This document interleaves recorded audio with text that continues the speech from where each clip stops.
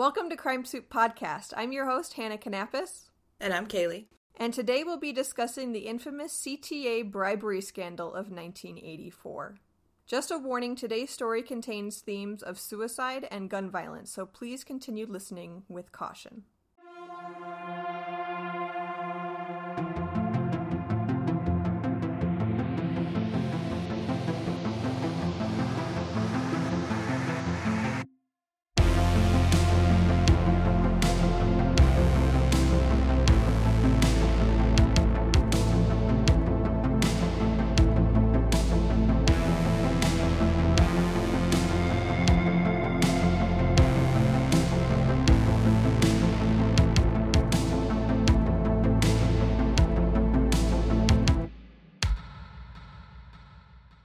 So our story today begins and ends with one man, and that is 47-year-old Robert Bud Dwyer.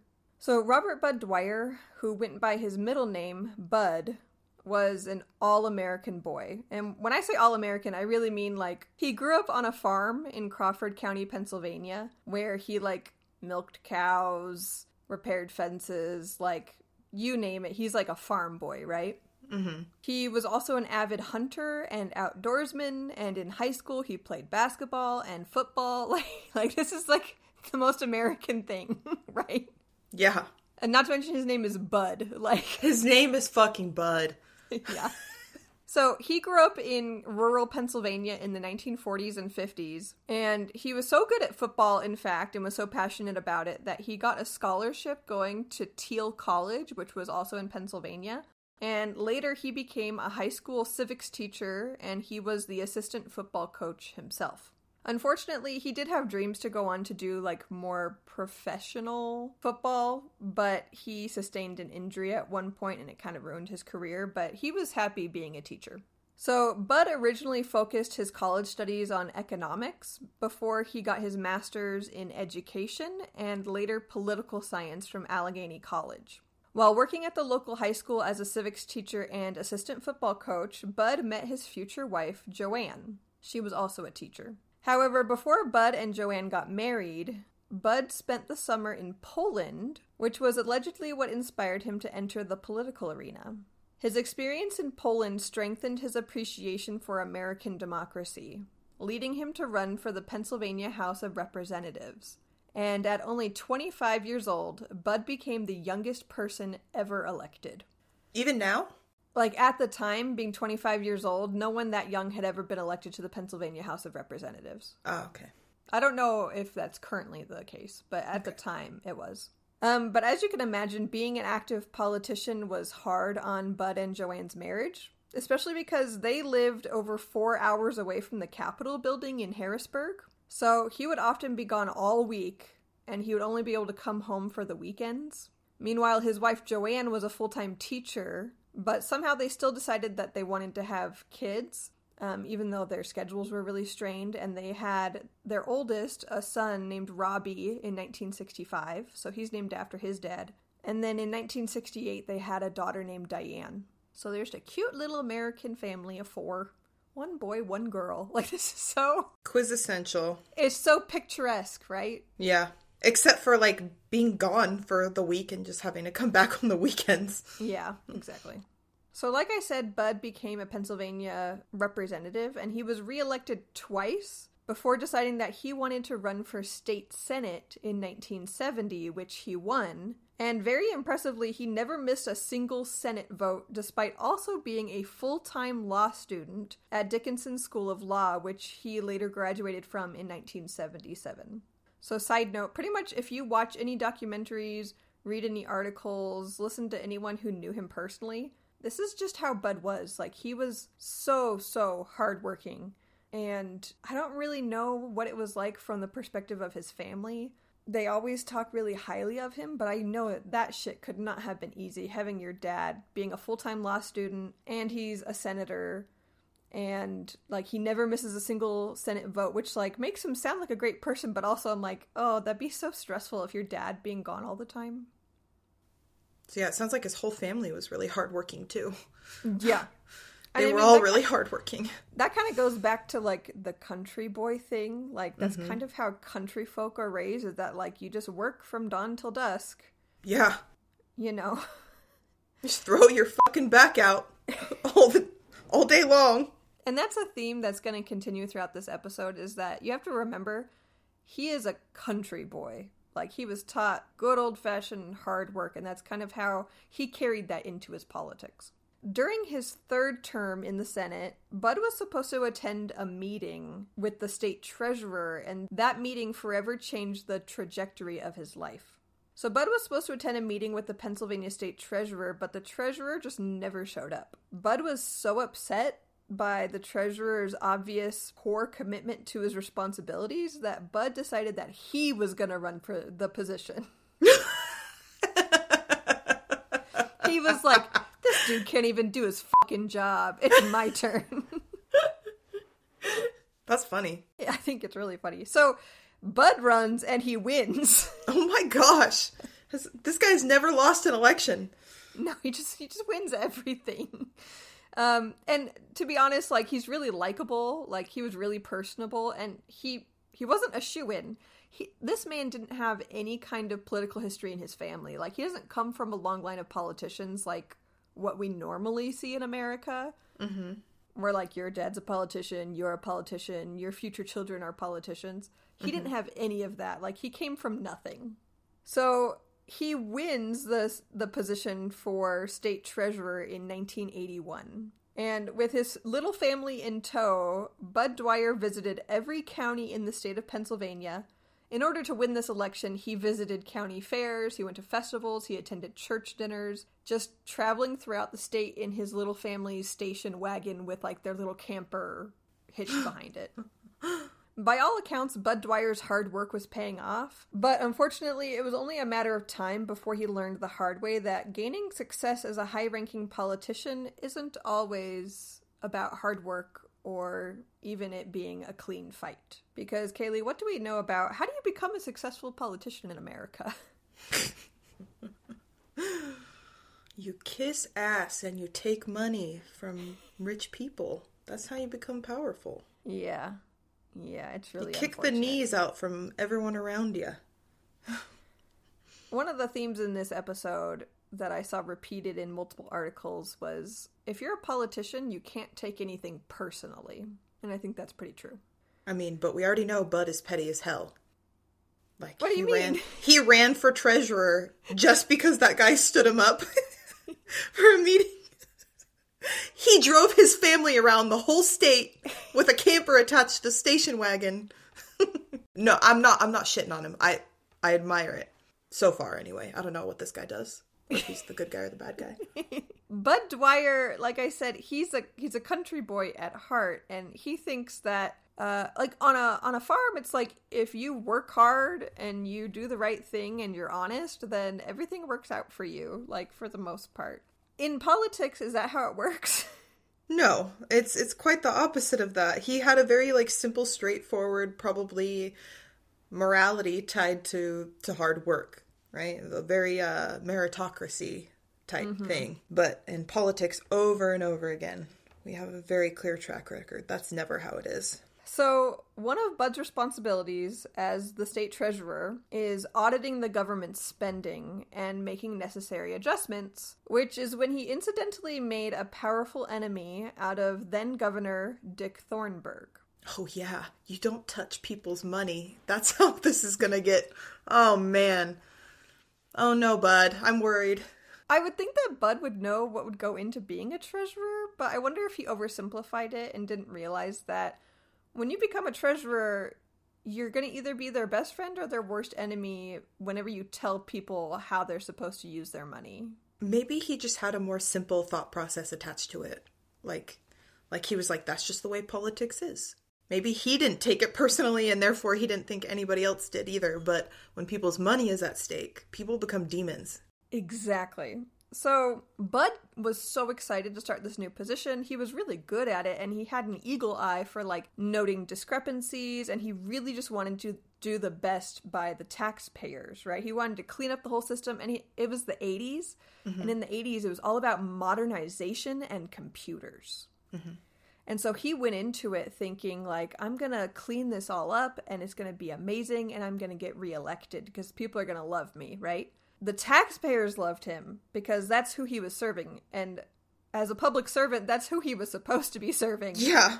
But that's not how the governor saw it. Because what ended up happening is that when Bud Dwyer was auditing some of the government spending, he noticed that the governor was misusing funds. In particular, he noted that the governor's wife, a woman named Ginny, all of her travel expenses were being paid by taxpayers instead of out of their personal pocket, like whenever he would go on business trips and stuff. Mm-hmm. And technically, like, that's kind of not what you're supposed to do. Like, his expenses are covered by the taxpayers, but if he's got, like, family members and people going with him, they're supposed to pay out of pocket. Mm-hmm. Right, because she doesn't technically need to be there or go where he's going. And then the other thing is that he was also using expenses. He was using, like, government officials to chauffeur his kids around at college and, like, acting as security guards. Oh, my God. Which he wasn't supposed to be doing. Like, these aren't huge things.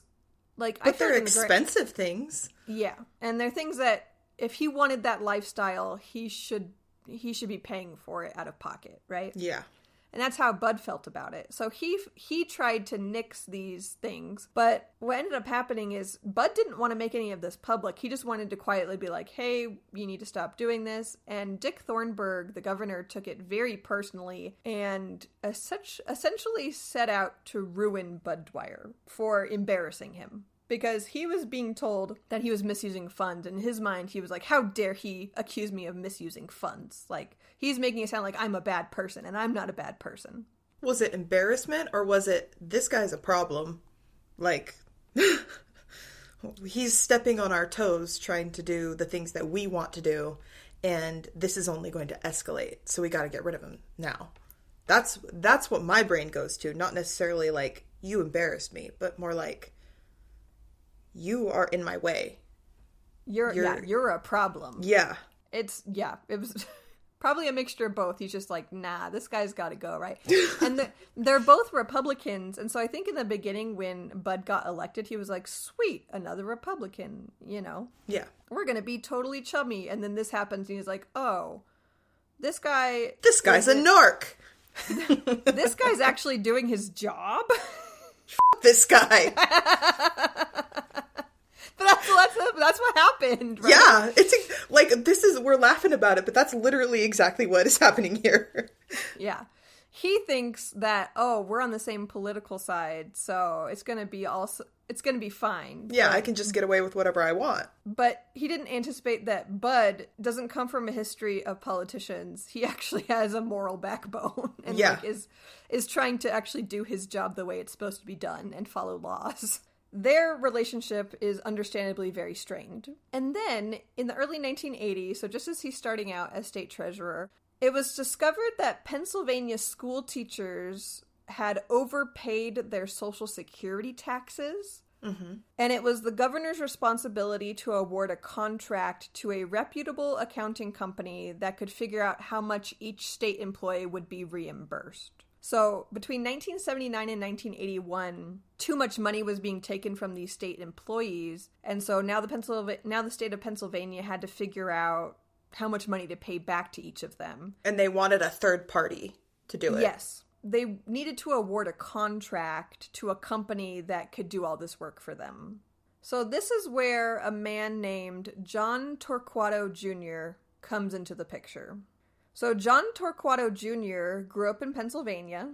His father was a powerful Democratic Party chairman for 36 years until he was convicted of public corruption in 1980 in connection to an extortion plot. Oh, okay. Yeah. So apparently Torquato, this is going to be confusing, but there's Torquato Sr. and there's Torquato Jr., right? Okay. And Torquato Sr. was the guy that got extortion charges. Yeah, so he was a public figure in Pennsylvania. He was a Democratic politician for almost 40 years. Until about 1979, 1980, he gets convicted for extortion. And what he was doing, I had to look this up. So what he was doing exactly is Torquato Sr., he had the ability to award contracts to companies doing government jobs, right? What he would do is he would go to these companies who wanted to bid and say, hey, I'll award you this contract if you give me a cut of the money in return. So he's stealing from the government, right? So this is all happening like just a few years before Bud Dwyer is treasurer. And then we have John Jr. So John Torquato Sr., right, he gets convicted. He goes to prison for extortion. His son, John Torquato Jr., does not go into politics. But he definitely inherited his father's proclivity for dirty dealings. Oh my God. And in 1983, so just a few years after his own father was convicted for extortion, John Jr. cooked up an almost identical scheme. The people who should be in politics never are, unfortunately. No. And the people who are always in politics should never be. Exactly. They should be in prison. We should send them to Australia, like the old days. JK, I don't think Australia would appreciate that very much. The penal colonies? Yeah, Australia would be very upset. Yeah, they wouldn't love that. So Torquato Jr. finds out that the state of Pennsylvania needed to find a company to recover all of the money that the school teachers overpaid, right? And he just so happens to know a company. Of course he does. Based out of his own little bungalow in Newport Beach, California, John Torquato Jr. had started a company called Computer Technology Associates, which is often just shortened to CTA. And CTA only had 3 full-time employees. There was the CEO, her name was Judy Ellis. There was the vice president, Janice Kincaid. And then there was John himself, who was dubbed the secretary on all the paperwork. Hashtag women-owned business. Yes. Just kidding, but this is not going to go well, so I'm... Well, no, you're pointing out exactly what's going to happen. So what wasn't immediately known is that Judy, who's listed as the CEO, was actually just John's, like, romantic partner / live-in girlfriend. Oh, God. And she was essentially just a puppet in order to win government contracts because it was a woman-owned company. Yeah. Exactly. This has been going on since the 80s. Yeah. People still do this. God damn it. But it gets worse. So she's not really the CEO. She's just kind of his romantic partner. But for all intents and purposes and on all the paperwork, she's listed as the CEO. And then one other full-time employee, Janice Kincaid, who's listed as vice president. What do you think her job is? To also be a woman name on there to drown out the fact that he's in there. Is that his wife? No. So she, for lack of a better term, is basically a prostitute. Oh. Who John uses to bribe powerful men with sexual favors to get what he wants. Oh, my God. So he's sex trafficking this woman? Yes. Okay. We hate him. I mean, we hated him before, but we extra hate him. He's, what's the word? Swarmy? Smarmy? Smarmy, I think. I think you're right. Smarmy. That's not a bad enough word to describe what he is, honestly. Skeezy, greasy. A f***head. That's what he is. He's a f***head, yeah. A shit bag. A bag of shit. So, literally, this is the company that he's saying is going to be able to reimburse 600 school districts worth of state employees. Oh my God. It's 3 people. One is just his girlfriend and one is just a random lady that he pimps out. So, in 1983, Torquato got to work doing what Torquato men do best, which is bribery. So, think about what his dad was doing. That's exactly what John Jr. is about to do. What happened to disgracing the family name? Honestly, like, we should have never let his son into the business after what his dad did. What I don't understand is, like, as we go in further in this story, how he got as far as he did, because at some point, wouldn't people be like, hey, aren't you Torquato Sr.'s son? Like... That's probably exactly why he got as far as he did, because... like, skeezy people benefited from it, and if skeezy people are powerful people and they had money, they wanted him to also have power so that they could continue getting government jobs. You know what? That's actually exactly what it is, Kaylee. Thank you.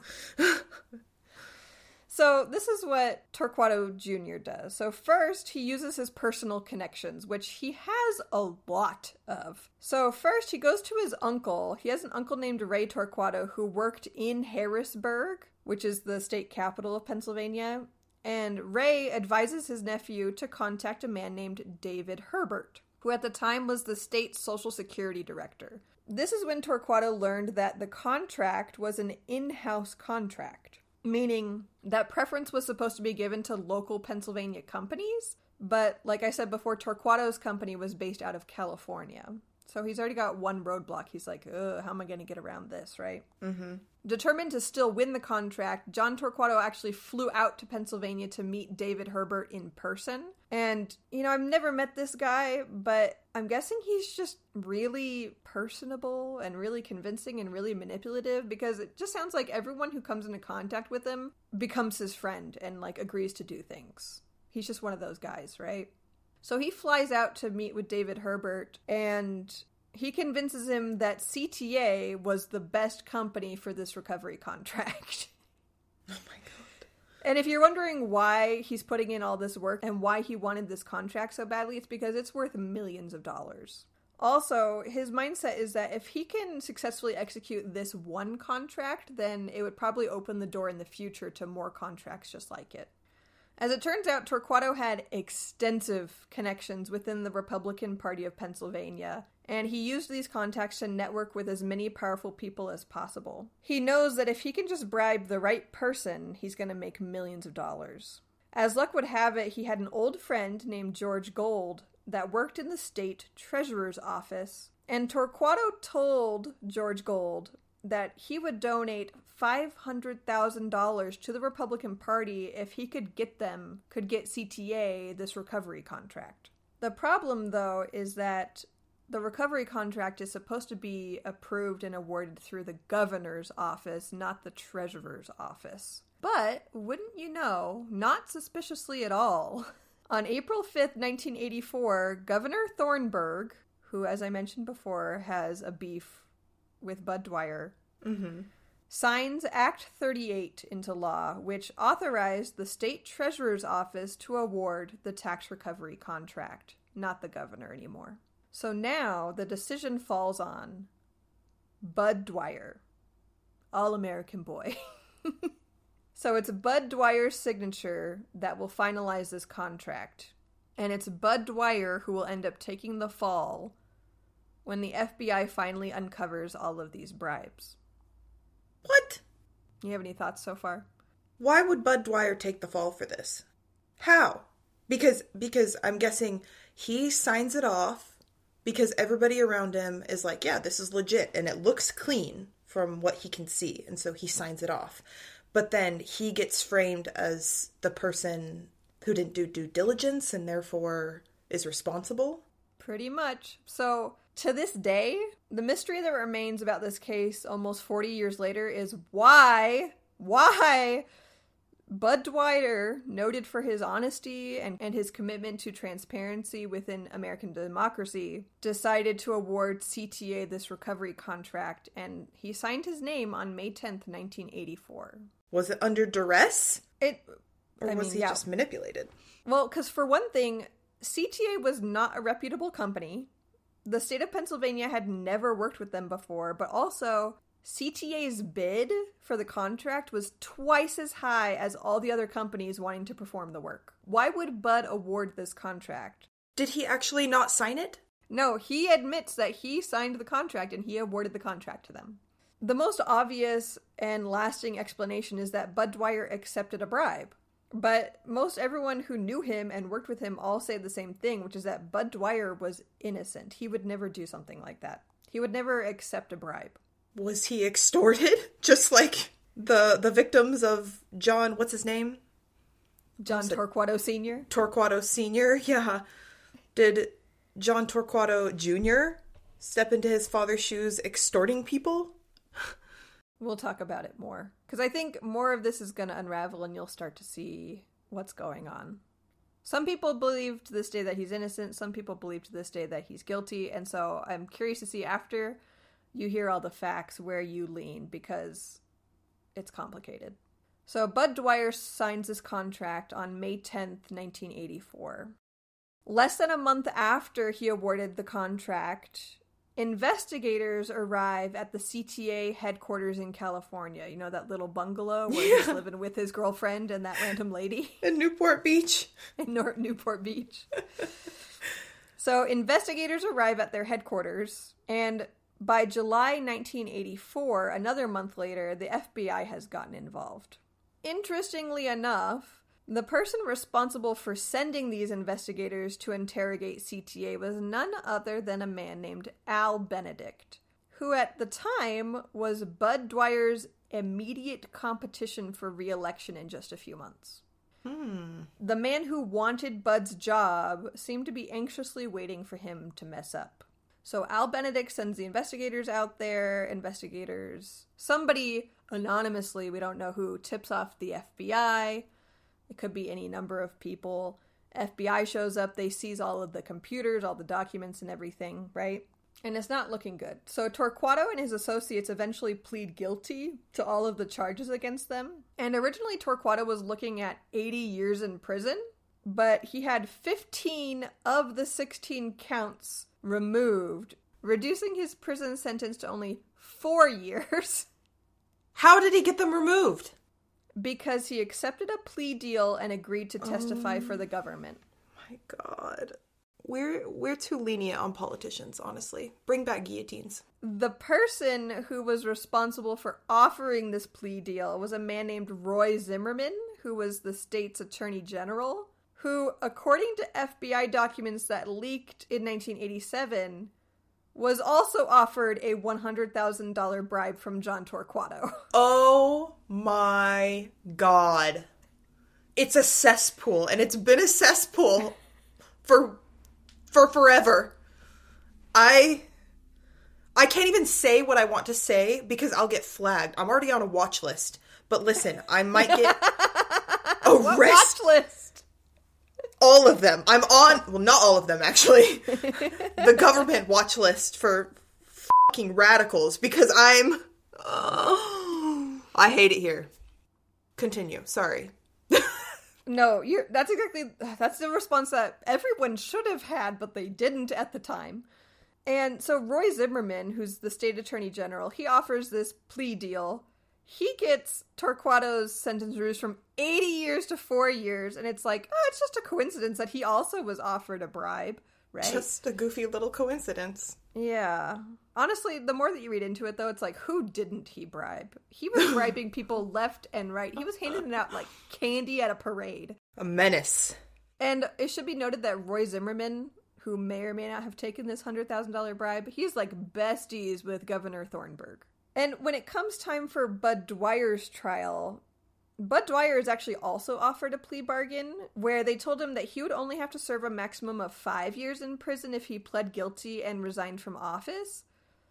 But he maintained his innocence and said, like, no, I'm not gonna confess to something that I didn't do.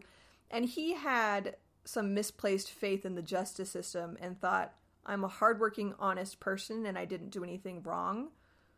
And newsflash, kids, meritocracy doesn't exist. Continue. He didn't know that, though. People who believe in it never know it. One of the words to describe Bud Dwyer that gets thrown around a lot, on top of hardworking, honest, is also naive. A lot of people said that he was naive and did not know what he was involved in, and he had a lot of misplaced faith in the justice system. So they offer him a plea deal for only 5 years in prison, and he rejects it. He says, no, I'm gonna go through this honestly. I'm gonna go through this trial and just do everything right, and everything will go right, right? Wrong.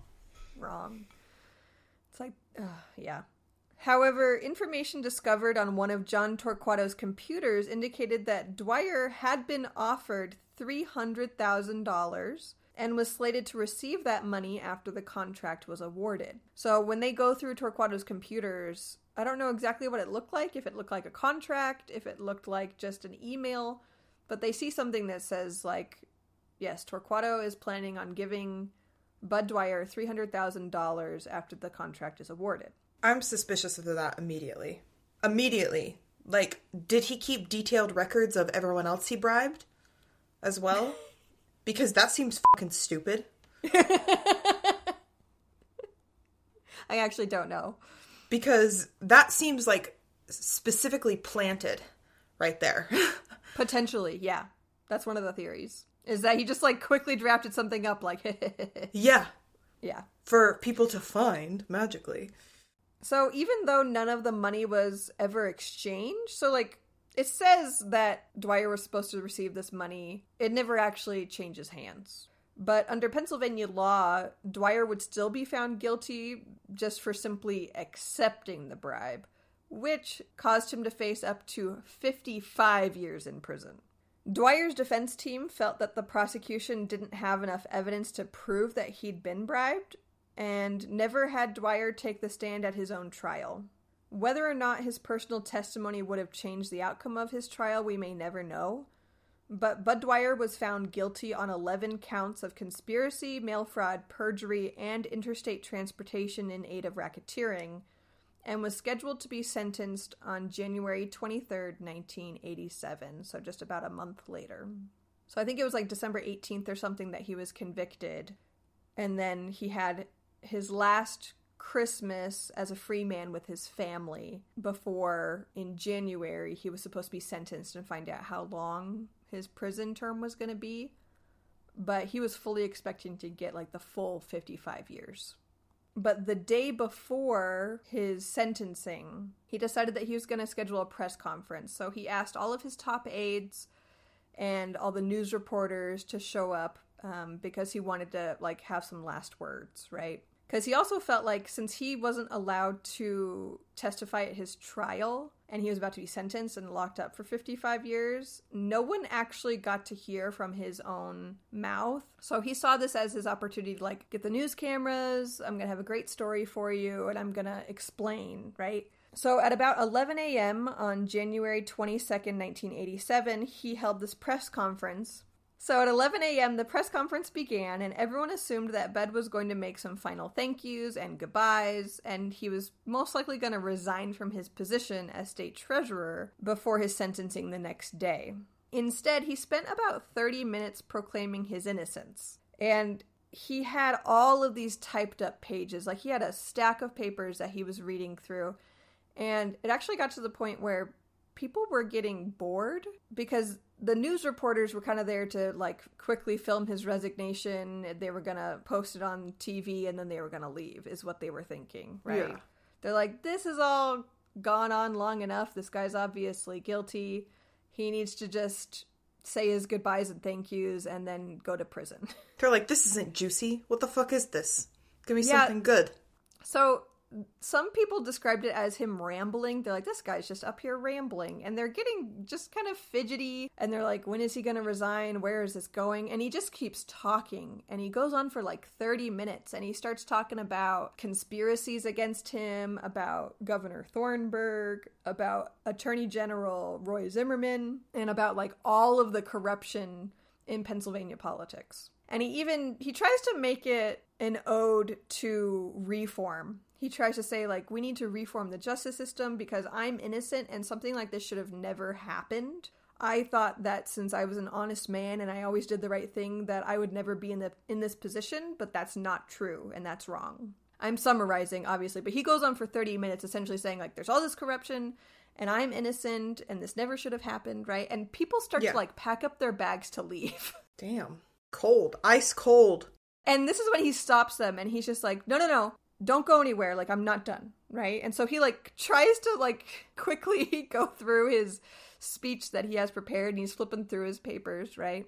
So he spends 30 minutes proclaiming his innocence, exposing the corruption within the governor's office, believing that Governor Thornburg was using his connections to persecute Dwyer and make him resign. And actually, there's FBI documents that suggest that Governor Thornburg and his top lieutenants knew about the bribery conspiracy from the get-go, because they themselves were offered bribes. Rather than report the bribery conspiracy to law enforcement to stop the crime from happening, Thornburg and his minions suggested that the conspirators take their scheme to Treasurer Bud Dwyer in an obvious effort to set him up. And just as the news reporters are packing up and starting to leave, Bud Dwyer quickly gets to the last couple pages of his speech before he pulls out a bunch of manila envelopes. So he pulls out all these manila envelopes and he keeps talking and he hands them to all of his top aides, and they're all labeled saying, like, give this to so-and-so, give this one to so-and-so, give this one to so-and-so. It's got people's names, and on the inside there's a bunch of paperwork, right? Hannah, does he kill himself? And just as he's handed out the last envelope, he has his own manila envelope where he pulls out a .357 Magnum revolver. Fucking hell. And he had strategically set up the room before anyone got there with a giant table in the front that he was standing behind so that nobody could stop him. So initially, people see him holding this gun and they think that he's gonna kill someone. Mm-hmm. Pulls out this gun and they're like, oh my god, right? So people are ducking, people are screaming, people are going for the door, right? Everyone's just terrified of why this man has just pulled out a gun out of nowhere. No one was expecting this. And as people try to stop him, because there's a couple of his top aides that are like, Bud, what are you doing? And they try and leap forward to stop him, but there's this giant table in their way that he strategically placed there. And he tells everyone, like, if this is going to upset you, look away. I don't want to upset anyone. Understatement of the century. But they can't get to him in time, and he puts the barrel in his mouth, and he dies instantly, firing straight into his brain, and he collapses to the floor. Oh my god. And all of the news cameras were still rolling, and they recorded this man's suicide, and it was playing on the TV, like, all day. Oh my god. And you can still find versions of it. Most have been edited or wiped from the internet, but I think there's still a few circulating. And you can find copies of his last speech, which we now know is kind of a suicide note. Mm-hmm. And he actually never even got to finish the last couple of pages that you can read now because they rushed him, right? He couldn't get through his entire speech that he wanted to before he was like, okay, I gotta end it now, and he killed himself. Mm-hmm. But literally nobody knew that he was going to do this.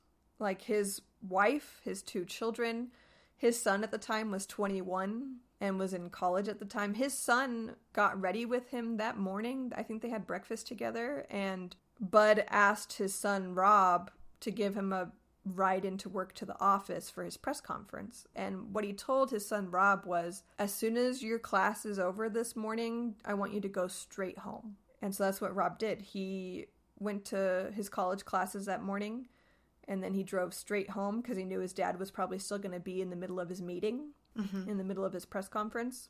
He got home, and his mom and his sister were there, and there were 2 of his father's aides there with envelopes, and even his aides had no idea why they were sent to Bud's house. They were just told, take these envelopes and go to my house and look after my family. And so that's what they did. But they didn't know that Bud had killed himself yet? No, they were just at the house. They didn't know why they were there, and then they saw all of them saw it on the news. No.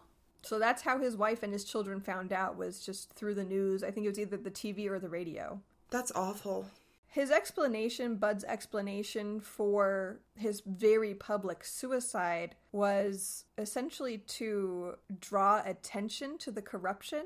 I think he knew that if he went quietly, or if it wasn't as public of a spectacle, then people would just read about it in newspapers and forget about it. But the fact that it was recorded and there were so many witnesses, he was hoping that his story would affect change. That people would pay attention and that something would be done about it. This, in my mind, is like in the same vein as people who set themselves on fire during protests and things like that. Because he didn't hurt anybody else. He didn't want to hurt anybody else. Like, it legitimately sounds like he was trying to get the attention of people to look into this. Like, normally I don't like sensationalizing suicide. Yeah. But his entire purpose, and that's what he stated about his suicide, was that he wanted everyone to talk about it. Yeah. Like, he told the news reporters before he pulled the trigger, like, this is the story. This is your story. Like, please broadcast it far and wide. I want everyone to hear about it. And to some extent, I'm sure people maybe our parents' age or older probably remember it from the 80s, but I hadn't heard about it until I started researching it. I hadn't heard about it, clearly. I go back and forth. Like, originally I was just like, oh, okay, he's probably innocent and there was just corruption all around him. And then I dug a little bit deeper and I'm like, why would he have signed off on that contract? It makes absolutely no sense. And then I guess his explanation for why he signed off on the contract was essentially that CTA was offering to do the contract and complete it a lot faster than other companies. Whether or not they actually could with 3 people who know nothing about tax recovery, I don't know. But one theory is that Bud may have just been persuaded that the time is money principle was coming into play, that, oh, they're charging us more for the contract, but they'll get it done quicker. And so it, in the grand scheme of things, will actually save money. Yeah. And it was possible that he was trying to get this done as soon as possible because it would look good for his re-election campaign. Exactly. So that's the other thing, is that he was supposed to be reelected. He was running for reelection in just a few months. And like you said, it would look really good, and you would get all of those school teachers' votes if you got them all their money back. Exactly. So is it possible he was legitimately bribed? I think that's a huge possibility, yes. I don't think anybody is exempt from corruption, especially in government when there's that much like unchecked power and everybody is just kind of looking the other way and encouraging it, right? Because that's what was happening. But I also think it's equally as possible that he did this relatively innocently. And maybe the government or the governor and other people in government were in his ear also telling him, like, this might not seem like a good deal up front, but actually it is, right? Because they had accepted bribes and they were trying to push this through too. So they might have been buddying up to him, telling him good things. This is just speculation, obviously, but... Well, there's a little bit more to it too, is one of the key players that I didn't talk about because there's just so many characters in this story. But there was a guy named Bill Smith, and he worked closely with Torquato Jr., and he was essentially his spy for the Republican Party. Mm-hmm. He knew all of the politicians. He got meetings with all of them. He was doing all of Torquato's bidding for him. Because Torquato, I think, was just in California for most of this. But then he's got this spy, Bill Smith, who was going around in Pennsylvania and buddying up and scheduling dinner conversations and offering bribes on his behalf. Mm-hmm. And Bill Smith ended up serving time in prison. He was convicted at the same time. But originally... Bill Smith stated that Dwyer was never bribed. But then later, at Dwyer's trial, he testified that he had been bribed with $300,000. So his story changed. And years later, so I can't remember when the documentary was made, but there's a documentary made more recently. And now Bill Smith is hella old, right? He's an old man. Yeah. And he got on the documentary and he told the documentarian that he feels really bad for what he did and he feels really bad about lying. But he said he did lie on the stand, that he never bribed Dwyer. And the reason that he lied is because Torquato threatened his family. Dude. He said that Torquato had told him that if he didn't do what he said, that he was going to come home and find his son face down in the swimming pool. And he said that in order to get his own sentence reduced and to get a plea deal, he was going to have to side with the government and testify against Dwyer. And that tracks with the Attorney General's buddy-buddiness and everything, and accepting a bribe as well.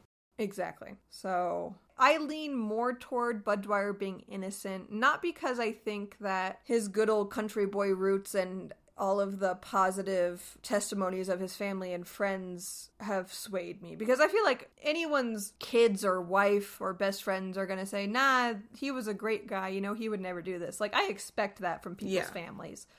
But the reason that I'm persuaded that he was innocent is because of Bill Smith retracting his testimony, finding out more about the other politicians who were accepting bribes. In my personal opinion, it sounds like he naively signed the contract based on really bad advice from people that he trusted. It sounds like people in his office, like Gold, was it George Gold? The guy in his treasury office who was accepting bribes, who was best friends or good friends with Torquato. And you have to remember that Bud Dwyer was like brand new to this position. Yeah. Like he had never been treasurer before, and he'd probably never had to award government contracts.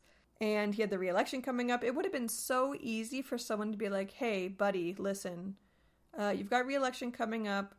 The school teachers want their money back. CTA can do it in this short amount of time. Overall, you're going to be saving money. This is going to look so good for your re-election, and you're going to be the hero of the day. And he's like, okay. Not knowing that everyone around him is getting money and he's not. Yep. You know? And also, his reaction to it. Him taking his own life and him pleading his innocence and writing this big, long, it was like 30 pages of talking about corruption and his false hope in the justice system. Like, it all really does sound like something that an innocent person who's being sent to prison would say. I'm in the same boat with you here. Like, same. Also, I think it makes me so sad, and I can't imagine how his family feels, because his children, they were late teenagers, early 20s, right? When their father died. Can't imagine how they feel, but I am just like racked with just grief that he thought the best way to go about this was ending his own life, because he was only 47 years old. Mm-hmm. Like, he still had so much life left to live, and he had this wife that he loved and these 2 great kids that he loved. I couldn't figure out why he would choose suicide over not just wanting to try the appeals process, you know, like go to prison and keep trying to get out and keep pleading innocent. But apparently, as soon as he was removed from office, his family would no longer receive his pension. Oh. So the press conference was one day before his sentencing, and he was technically still the state treasurer when he killed himself. And so since he was never removed from office and he still held that title when he died, his family got to keep his pension, which at the time was like the highest amount ever awarded. That's so sad. And so I think that he did it as a last act of providing for his family, because if he had gone to sentencing the next day and gone to prison, he would have left his wife with no money and 2 kids and no husband, and she would have had nothing. And because he killed himself, she had all of this money that she could then restart her life with. And it actually turned out to be very beneficial for her. Not losing her husband, that was terrible. Yeah. But she was able to start her life over again. She moved herself and her 2 kids to Arizona, and she wouldn't have been able to do that if she hadn't gotten that pension. But I'm sure she would have rather just had her husband alive. Yeah. But you can see from his perspective that he thought he was painted into a corner, and he felt like this is the best option. Yeah. Which is really sad and scary. Really sad. That's awful. And actually, due to the grief of Bud killing himself, his wife Joanne developed alcoholism, and she drank very heavily the rest of her life, and she eventually died of it not too long ago. Oh, that's awful. All because people wanted their fucking money. All over some fucking money. Did I ruin your day? Yeah. My day's ruined. Now I'm going to be stewing over the corruption in the government. The rest of my life. Not even just the rest of the day, the rest of my fucking life. It's really quite terrifying. Like, this is just one story from like 40 years ago. And we wouldn't have known about it unless he didn't kill himself, honestly. Yeah. And even then, most people don't know about it. The moral of the story is you can do everything right and you could still go to prison. The other moral of the story is let's bully everyone who's a politician. Let's make them terrified to run for office. Let's make running for office be the last thing that anybody would ever want to do. Let's rearrange the government. Let's change what it looks like. Let's change how it operates. Yeah. Because what he was fighting for, like the justice reform he was fighting for, I don't think think it ever happened. I don't think we're any better off than we were in the 80s. No. I don't think, largely, the justice system has ever functioned to serve justice. In reality, it's functioned to punish and to extort in a lot of cases. So yeah. Part of his, because before he killed himself, he really was trying everything to get his conviction repealed. He was writing all these letters to, like, he wrote one, I think, to President Reagan at the time. Mm-hmm. Like, he was writing all these letters being like, hey, this is what's going on. I'm completely innocent. I need somebody to step in because this is getting out of control, right? Yeah. And one of his pleas was, toward the end, he realized, like, nobody's coming to save me, and in one of his letters, he says something like, you know, it's too late to save me, but I'm hoping that by writing this letter, I can save people in the future from going through what I've been through and what my family has been through, because it's been a nightmare, is the word that he used. He said he felt like he was living in the Twilight Zone and that he was going to wake up and it was all going to be a bad dream. Mm-hmm. But he said that he specifically wanted a reevaluation of plea bargains because he feels like plea bargains are what brought his downfall. Like, the Attorney General offering these plea bargains and offering these people a chance to reduce their sentences and encouraging them to lie is what caused him to get convicted. Mm-hmm. And he probably specifically turned down the plea deal because it might have felt like he was offering his false guilt up on a silver platter in order to avoid maximum punishment. But he felt like he shouldn't have had to do that in order for the truth to just be talked about in court. Yeah. None of this should have happened. Like, this, instead of a comedy of errors, it's a tragedy of errors. But honestly, this also makes me think of how many people with literally no money, no power, no influence get fucked over by the justice system every day. People who we will never hear about ever, because these people didn't have access to a news station, a platform, an audience, nothing. We know nothing about how either corruption screwed them over or just the justice system didn't care enough to look into the truth. Yeah. Well, thank you for joining us this week on Crime Soup Podcast. I would say I hope you enjoyed this story. I hope this story really troubled you and ruined your day, because that was the purpose of it. But be sure to come back next week. We're going to have an all-new story. Be sure to follow us on social media. We're on Instagram, TikTok, Twitter, YouTube, Facebook, you name it. We also have a website, crimesouppodcast.com, where you can listen to all of our episodes and buy your very own Crime Soup merch. As always, we'll see you next week. Stay safe and bon appetit.